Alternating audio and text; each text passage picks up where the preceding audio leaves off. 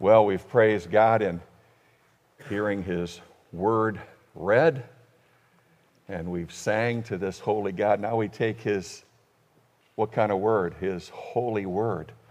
And we come to it and we ask by His Holy Spirit that we might grab hold of a better understanding of it and of Him and what it means to live for this God who is so great and so worthy of our lives and our attention. Everything that you heard in the first hour this morning, just preparing us for this journey that we're going to have in the study of the character and the attributes of God, all of those apply to the person of the Lord Jesus Christ. The wonderful difference is that in the Lord Jesus Christ, in human form, we get to see those attributes in operation and carried out. And so we're back in this study in the Gospel of John that give us these sign miracles, supernatural works of the Lord Jesus Christ that demonstrate to us exactly who He is as God in flesh. And I know that you've probably turned to John 6 by now, but what I would like you to do for just a moment is I'd like you to turn back to John chapter 1. John chapter 1. If you're keeping track of the sign miracles, we're in number 5 today. And number 6 is over there in chapter 9 of the healing of the blind man. And that's, I think, about 44 or 45 verses. And Marshall's going to tackle that next week. How long will it take him to get through those 45 verses? And he's going to take 2 and probably 3 weeks, and he's going to need it. Amen? But we're in the 5th one today in these selective sign miracles. You remember at the close of the Gospel of John, John tells us if we were to take all the works of Christ and all the miracles, the things about Him, well, all the books that could be contained in all of the world couldn't give us all the information about Him, but these have been written for us that you might see who He truly is, and that knowing who He is, you might believe upon His name, and believing on His name, you might have life and life eternal. Now, one of the things that I want to point out concerning the Lord Jesus Christ in this prologue of John in chapter 1 is the reminder of verse 3 that Jesus Christ, the Word who became flesh, created all things in this world in which we live. Verse 3 says, all things came into being through Him, and apart from Him came nothing into being that has come into being.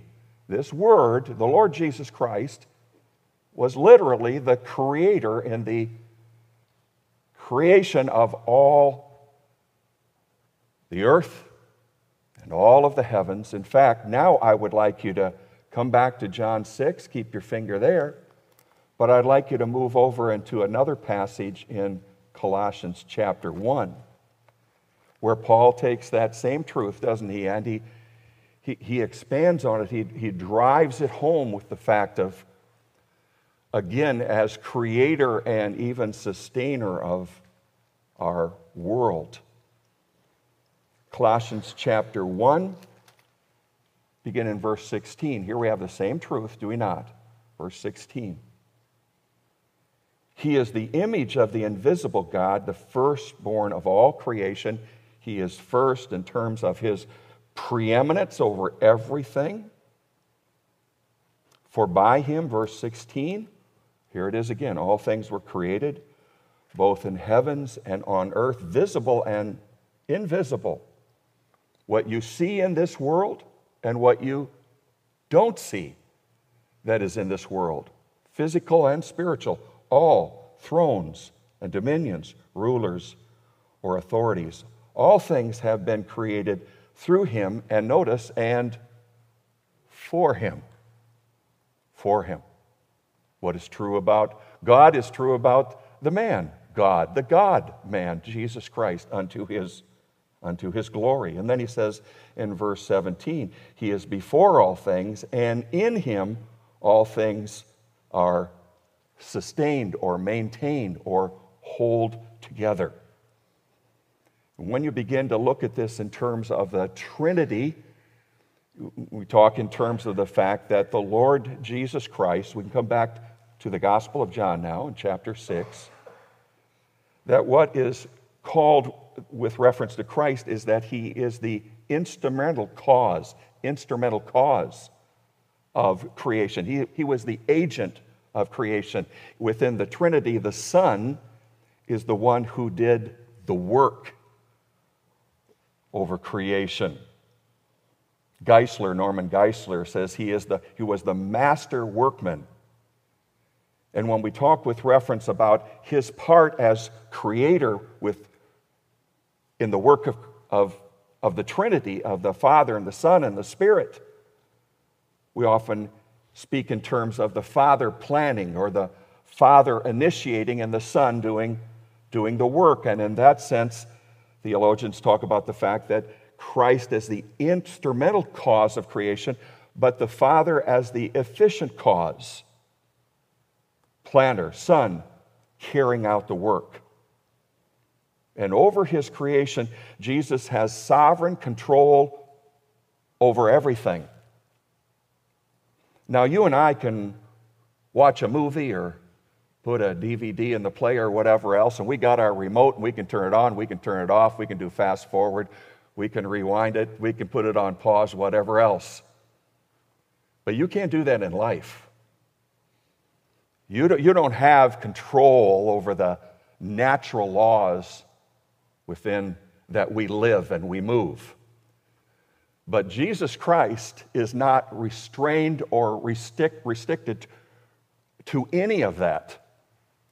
If you go out of the building this morning and you step down or you miss that step, the law of gravity will take over, right? You will not go up. Everybody say, you will go down.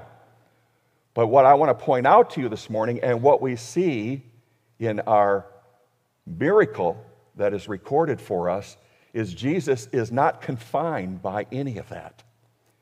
And from time to time, we just stand back and we are just filled with wonder how the God-man demonstrates his deity to us. And when we are filled with wonder about him, it promotes our worship of him. And as we were so well reminded this morning, our theology leads to a proper doxology. And I want to build on that this morning and say our proper Christology likewise promotes a proper doxology. Well, we see that his power over his creation in chapter 6, and we're going to look at verse 15 through verse 21 this morning. But I want to back it up for a moment and just note the context of what's going on in this chapter. You remember 2 weeks ago, Marshall took us through this great miracle, creation miracle, by the Lord Jesus Christ. Even like where we started with the turning of water to what? To wine. And we had another creation showing that he is God in flesh in the feeding of the 5,000. And when that took place, verse 12, we'll read in chapter 6, when they were filled, he said to his disciples, gather up the leftover fragments so that nothing will be lost.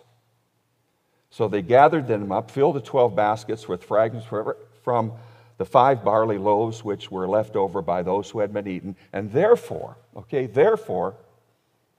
when the people saw the sign which he had performed, they said, this is truly the prophet who has come into the world.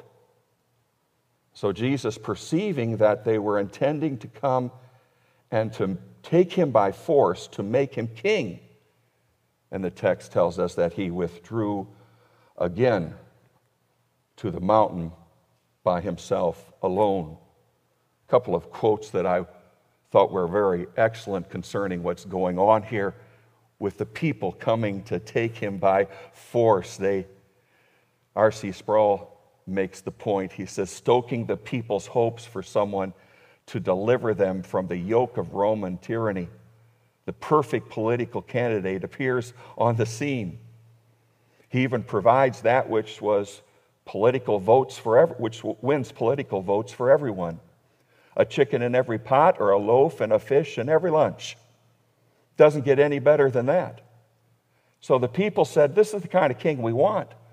One that will care for us from the cradle to the grave.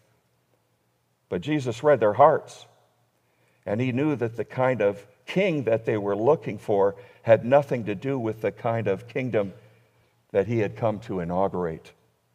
They were looking for the kingdom of man. He came to bring the kingdom of God. It was his mission to provide his people with so much more than bread and fish.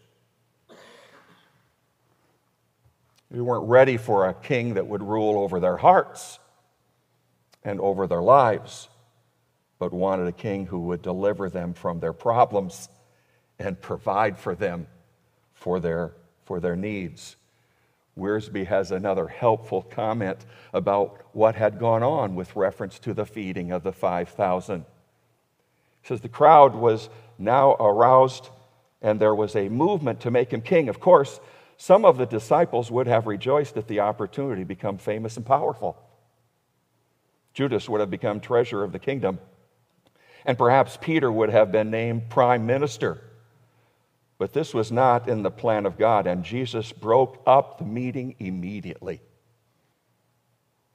We're even told about him sending the people away. And then when we come to verse 16 through verse 21, we have this sign miracle recorded for us by John that demonstrates Jesus' sovereign control and power over the natural laws of his creation.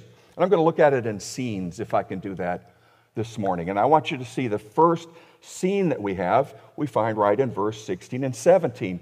And that is, in these verses, Jesus sends the crowd away and he sends his men out to sea. Look at verse 16. And now, in light of all of this, verse 16 says, now when evening came, his disciples went down to the sea. And after getting into a boat, they started to cross the sea to Capernaum. And it had already become dark, and Jesus had not yet come to them. Now notice again, verse 16 says it was now evening, late in the day. The crowd had been fed and gotten into such a frenzy over coming to make his king, so he's going to go somewhere else, and he's going to send the men off, multitudes away. And verse 15 tells us he went again to the mountain by himself. First quiz question this morning. Are you listening? What did he often go to the mountain to do? Well, if we look at some of the other texts, and to save you have to keep turning constantly this morning, we can find in Matthew chapter 14, 22 and 23.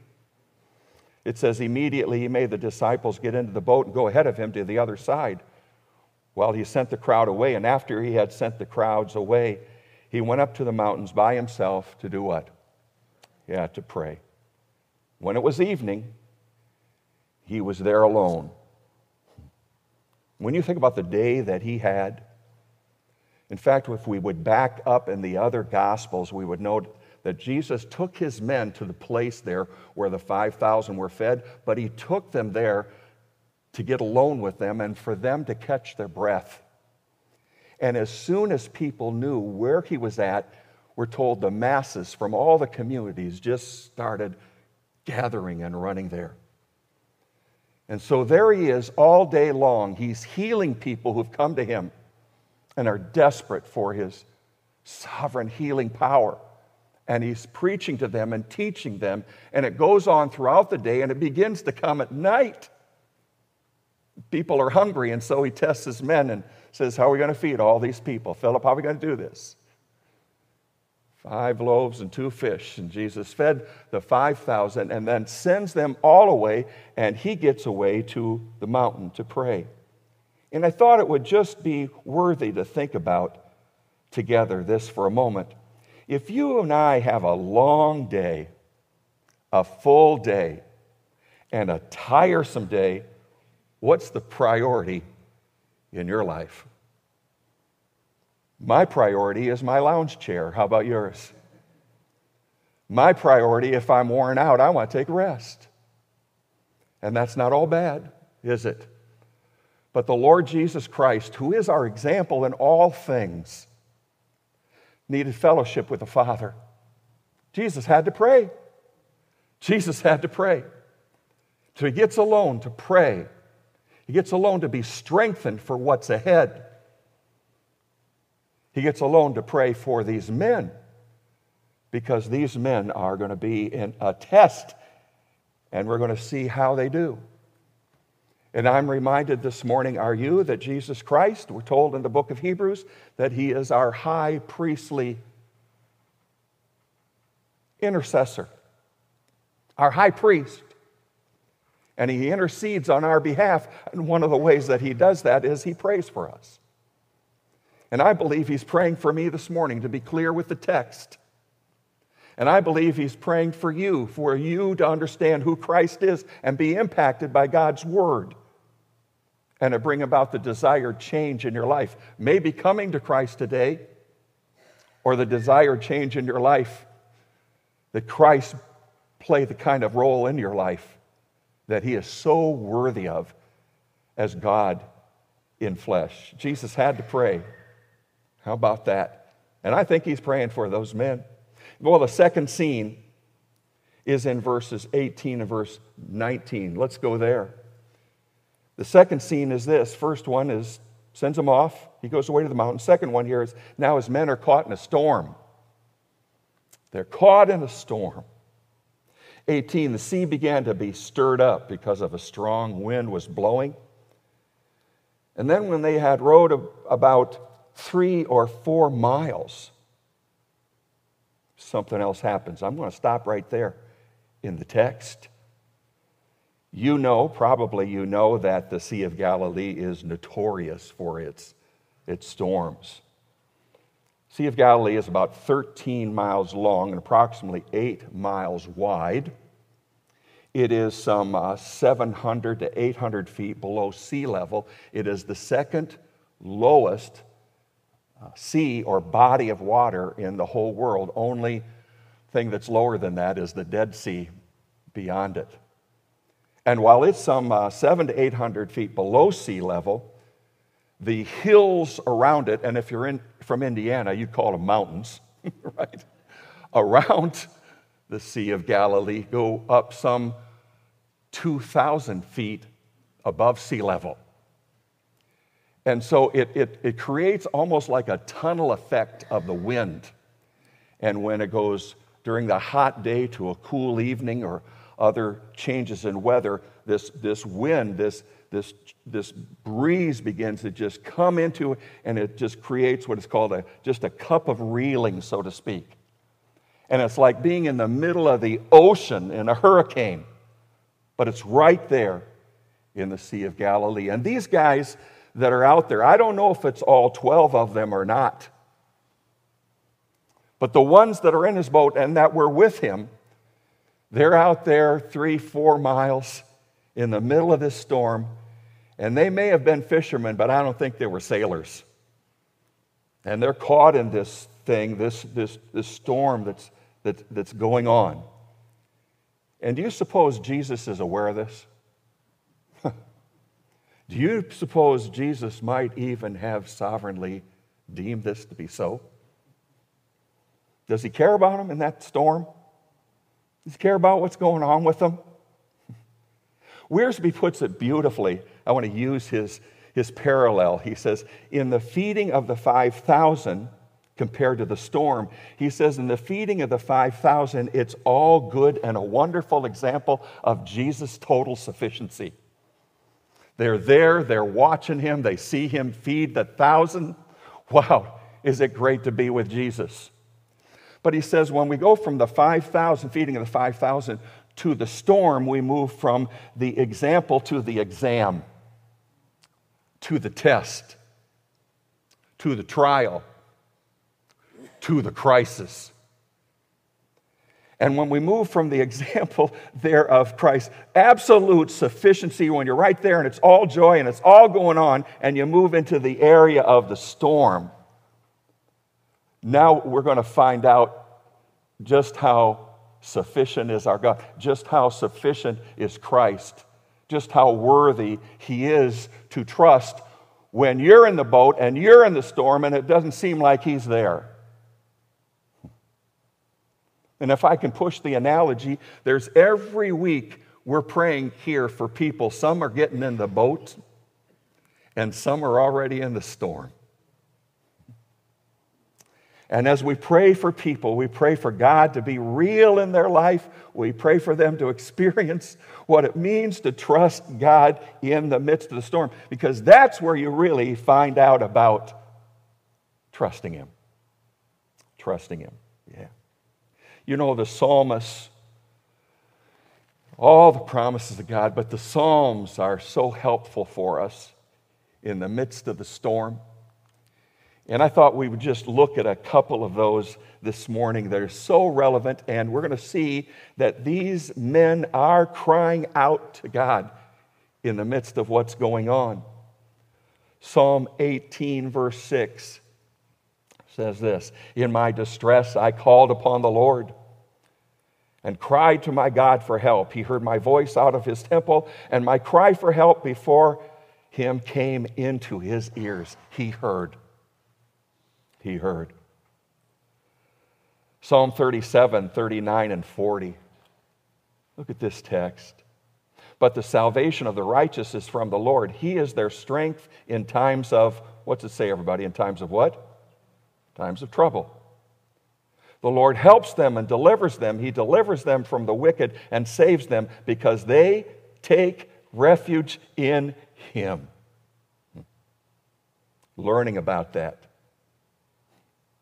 Psalm 50, verse 15. I only have 90 of these verses. Just hang in here, okay? But why don't you read this short one out loud with me? Would you just read it out loud with me?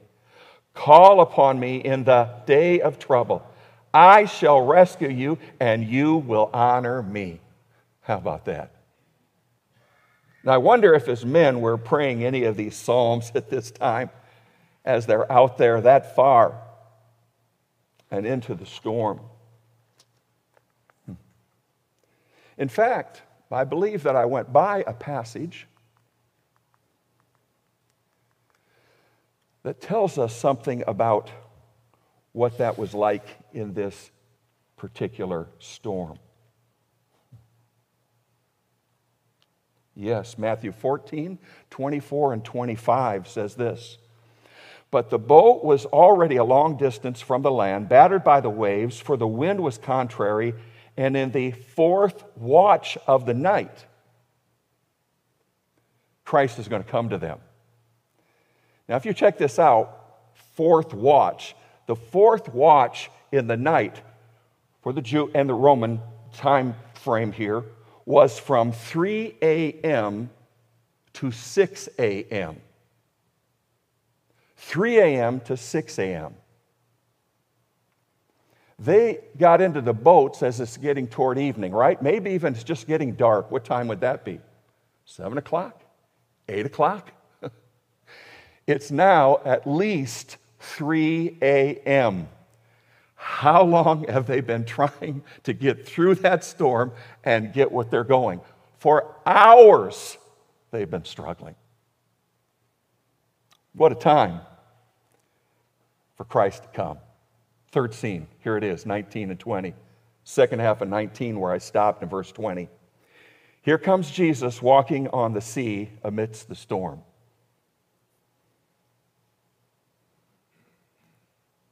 Second half of verse 19. "They saw Jesus walking on the sea and drawing near to the boat, and they were," do tell, "they were frightened." You say, "Not me, I wouldn't have been." Oh, you don't see this every day. He has total, absolute control over every aspect of His creation. And we already know that about God, but we see it in Christ. And here's one of the ways: feeding 5,000, healing people, blind man we're going to see, water to wine. The man by the pool that been paralyzed for 30-some years. Get up, take up your pallet, and go walk. And there's God in flesh, demonstrating what a wonderful Savior that we have. And this one who owns it all, who rules over it all, is the one who humbled himself and came to the cross and died for sinners like us. Amazing grace, is it not? Amen? So here comes Jesus. Here he comes, walking on the water here. And the Bible tells us in these other accounts that they're looking, and in Mark chapter 6, verse 48, we read, seeing them straining at the oars, for the wind was against them. That's why they weren't getting. And the fourth watch of the night, he came to them, walking on the sea, and he intended to pass by.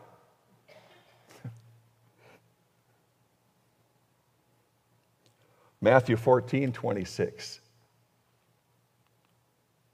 says this. When the disciples saw him walking on the sea, they were terrified and said, "It's a ghost." And they cried out in fear. First, they're trying to see what it is. Not sure what it is. They think it's a ghost. Then they see who it is. And then they realize what he's doing. Walking on water. And notice verse 20. He said to them, "It's I, do not be afraid." And I'd like to show you something about the text there that I think can be missed. Because I don't think we could paraphrase verse 20 by Jesus saying, "Hey guys, it's all right, I'm here." I don't think it was like that. And when we look at the text, at these two little words, ego, eimi. Ego, eimi. And the rest of the places that John is translating that in the book of the Gospel of John is places like over in verse 35. Look there with me. It's commonly translated, verse 35, Jesus said to them, what's the next two words? I am. And when we begin to look at these I ams in the Gospel of John, it connects to the Exodus chapter 3 where God describes himself as the eternal God, everlasting God, all-existent God. And I don't think Jesus is saying, it's okay, boys. I think he's saying, I want you to know who I am. I'm God in flesh.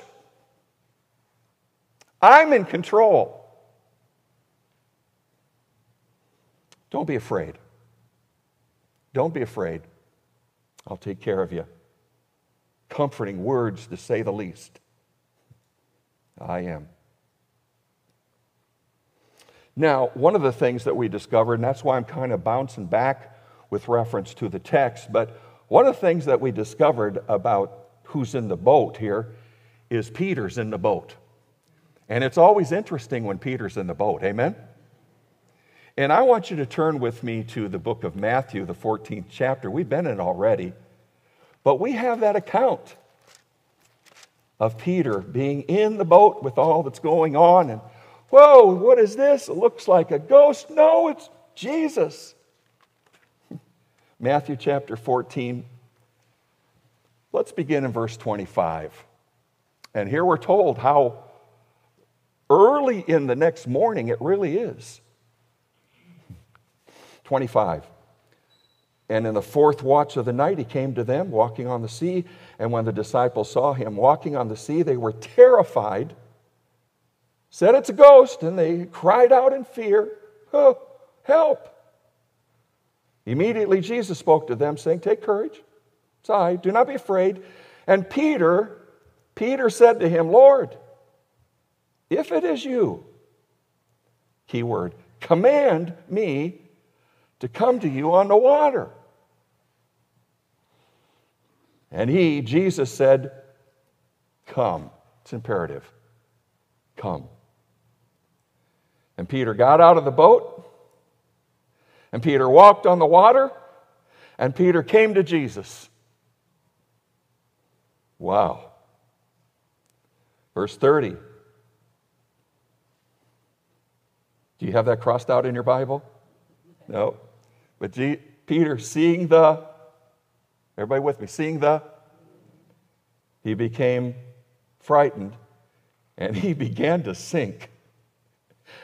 And he cried out, "Lord, save me." Verse 31, immediately Jesus stretched out his hand and took hold of Peter and said to him, "You have little faith. Why did you doubt?" And I'm here to tell you that we love to pick on Peter here, don't we? Say, "Oh, Peter got his eyes off of Christ and onto his circumstances, and he lost sight of Christ, and he didn't maintain his focus here." But I just got to tell you something. How many of you have walked on the water?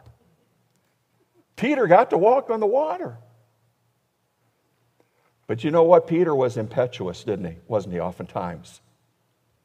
We call him the apostle with the mint-flavored sandals, don't we? Oftentimes. But he got to walk on the water, and where are the rest of the men? Sitting in the boat. What would you have done? You say, "Well, I'd have got out of the boat and walked on the water too." Oh, yeah. Really? They're watching Peter. A couple observations just quickly about Peter. Yep, he was impetuous, and there were things that oftentimes he'd act before he would think. You've never done that. But there was no doubt about Peter. His heart was to be all in on Christ. And I want to tell you this morning, God will use people whose heart is all in on Christ. And he will with Peter, will he not? So don't be discouraged when one minute you're bold and the next minute you're weak. You're still in the process of learning. And what Peter needed, he had more to learn about trusting God. Do you have anything? Can you identify with that? What Peter needed and what you and I need is not a faith at one moment we could jump out of the boat and walk on water, and the next moment we're experiencing doubting. What Peter needs to learn and develop is a consistent faith, a steady faith that is grounded in truth and in the faithfulness of God.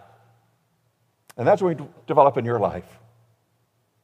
Consistent, grounded in the faithfulness of God. James reminds us, doesn't he? He talks about lacking wisdom, correct? The book of James says, "For the one who doubts is like the surf of the sea, driven and tossed by the wind. Up one day, down the next." And how this double-minded man is what? He is unstable in all of his ways. God wants stability. He wants consistency in our lives, and he's worthy of that. And could I just turn back with me to the Gospel of John? Could I just press the analogy just a little bit more in terms of Jesus taking hold of Peter? And could I just note, it wasn't Peter hanging on to Jesus, although I would understand that, but Christ is hanging on to him. And you're not saved today because you're trying to hang on Jesus. You're saved because Jesus, when you believe and repent of your sin and trust him, he has a hold of you. And nothing will take you out of his sovereign, loving, omnipotent hands. And we love the way John states that in John chapter 10, do we not? Isn't it great? Because if you remain saved by you hanging on to Jesus and by your performance, you wouldn't last through the week, would you? But he saves and he keeps us. We are kept by the power of God, Peter says. We are kept by the work of Jesus Christ. Our security is because he has us as his own. We praise God for that. Over there in John 10, you know the text, but oh, so worthy to read again, isn't it? Verse 27, "My sheep hear my voice, and I know them, and they follow me. And I give them eternal life, and they will me," two tiny little Greek words that is a double negative. Paraphrased, if you're from West Virginia, it'll say something like, "Ain't no way never." Amen? I want an amen over here. Amen. Ain't no way never. It's the strongest way in the New Testament to say a negative. And no one, they will never perish, double negative, and no one will snatch them out of my hand. My Father has given them to me as greater than all, and no one is able to snatch them out of the Father's hand. And here's the reality. I and my Father are one. Wow. We're secure in Him. He's hanging on to us. We're not hanging on to Him. He holds us. He cares for us, has us in the center of His will. Thank you, Peter, that you were willing to get out of the boat. Thank you for that. Thank you for the way God, he just all in, and God used his life in great things, but he had to develop a consistency and a stability in the faith. And we have to have that in our own lives as well. Back to John chapter 6. John chapter 6. Last scene, okay? Is Jesus in the boat with his men. Verse 21. So they were willing to receive him into the boat. And immediately the boat was at the land to which they were going. That's amazing. Look again with me at a couple of passages. Matthew 4:32. Okay, Matthew says, when they got into the boat, the storm stopped. Mark 6:51, is up there? Yeah. Mark 6:51 says that then he got into the boat with them and the wind stopped and they were utterly astonished. And Matthew again in verse 33, I want to come back to verse 33. It says, and those who were in the boat worshiped him, and they said, you certainly are God's Son. And the only right response to him in the midst of all of this is worship, is praise, is adoration before him. And if you're keeping track, we got 4 here. Are you keeping track? We got Jesus walking on the water. We got Peter walking on the water. We've got the storm being stopped. And the text tells us, and immediately the boat is at the other side. No wonder they're worshiping him. And him demonstrating his absolute preeminence over all things. We get to see it when we look at him. This is our Savior. This is how great is our Savior. R.C. has one other quote that I thought was worth sharing with you this morning. He says this, there's an illustration here. I don't want to be dramatic, but this is the way our lives are. This storm is not a parable, it's a historical narrative. However, it certainly illustrates what happens when Jesus comes into our lives. Just stop there for a moment. When Christ comes into your lives, it's smooth sailing every day. Amen? Back to the quote. Life, he says in the middle, life is a time of pulling against the oars, against resistance, trying to get somewhere. However, we're not getting anywhere, and we're about to be engulfed. But as soon as Jesus gets into the boat, we're home free. That's what happens when Christ comes into the lives of his people. He doesn't take away all the difficulties and make our lives beds of ease, but he gets us through the darkness, even the shadow of death. He gets us through the violence, and he gets us through the storm. And if I may add, he gets us home. He gets us home.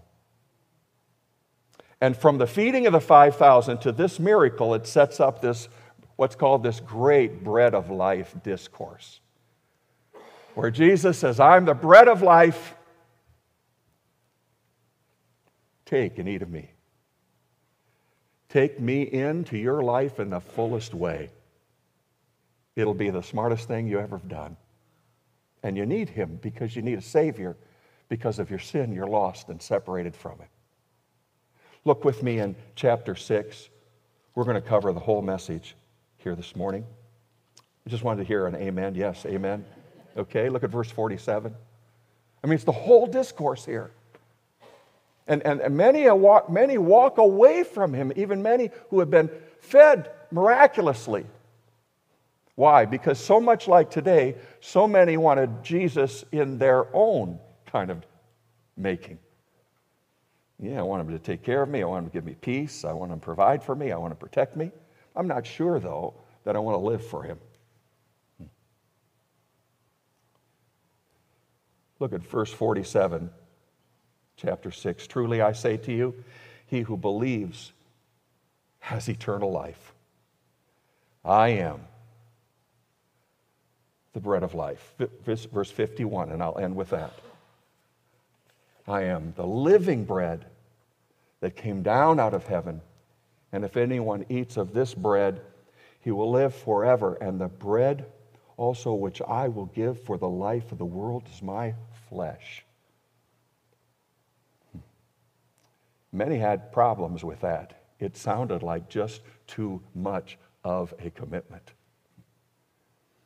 But when you see how worthy he is, how powerful he is, how great he is more than willing to be the Savior in your life that you need. How great thou art. Everything, first hour, trust you be here, first hour next week. Dave, pay me for that when you have opportunity. But everything we're learning about God, we get to see in Jesus Christ, and there is no one like him. Amen? Let's bow in prayer and thank him for it. How great you are. Lord Jesus, we pray what we pray in your name, because we want to pray what we pray in line with who you are and what you say and what you would give examples to us as the will of God for our lives. We want our lives to line up with you. We want to become more like Christ. And so we thank you for showing how worthy is this Christ. And yet would humble himself, take upon the form of a servant,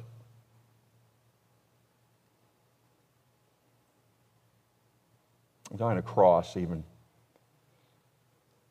death of a cross. Thank you for last Sunday and every Sunday we meet. Hallelujah, he arose from the dead. And we're alive because he is alive forevermore. And I ask, based upon the presentation of this great Savior today, that you'll finish the message in our lives in how we are bold like Peter and living for this great Savior. In his name we pray. And all his people said,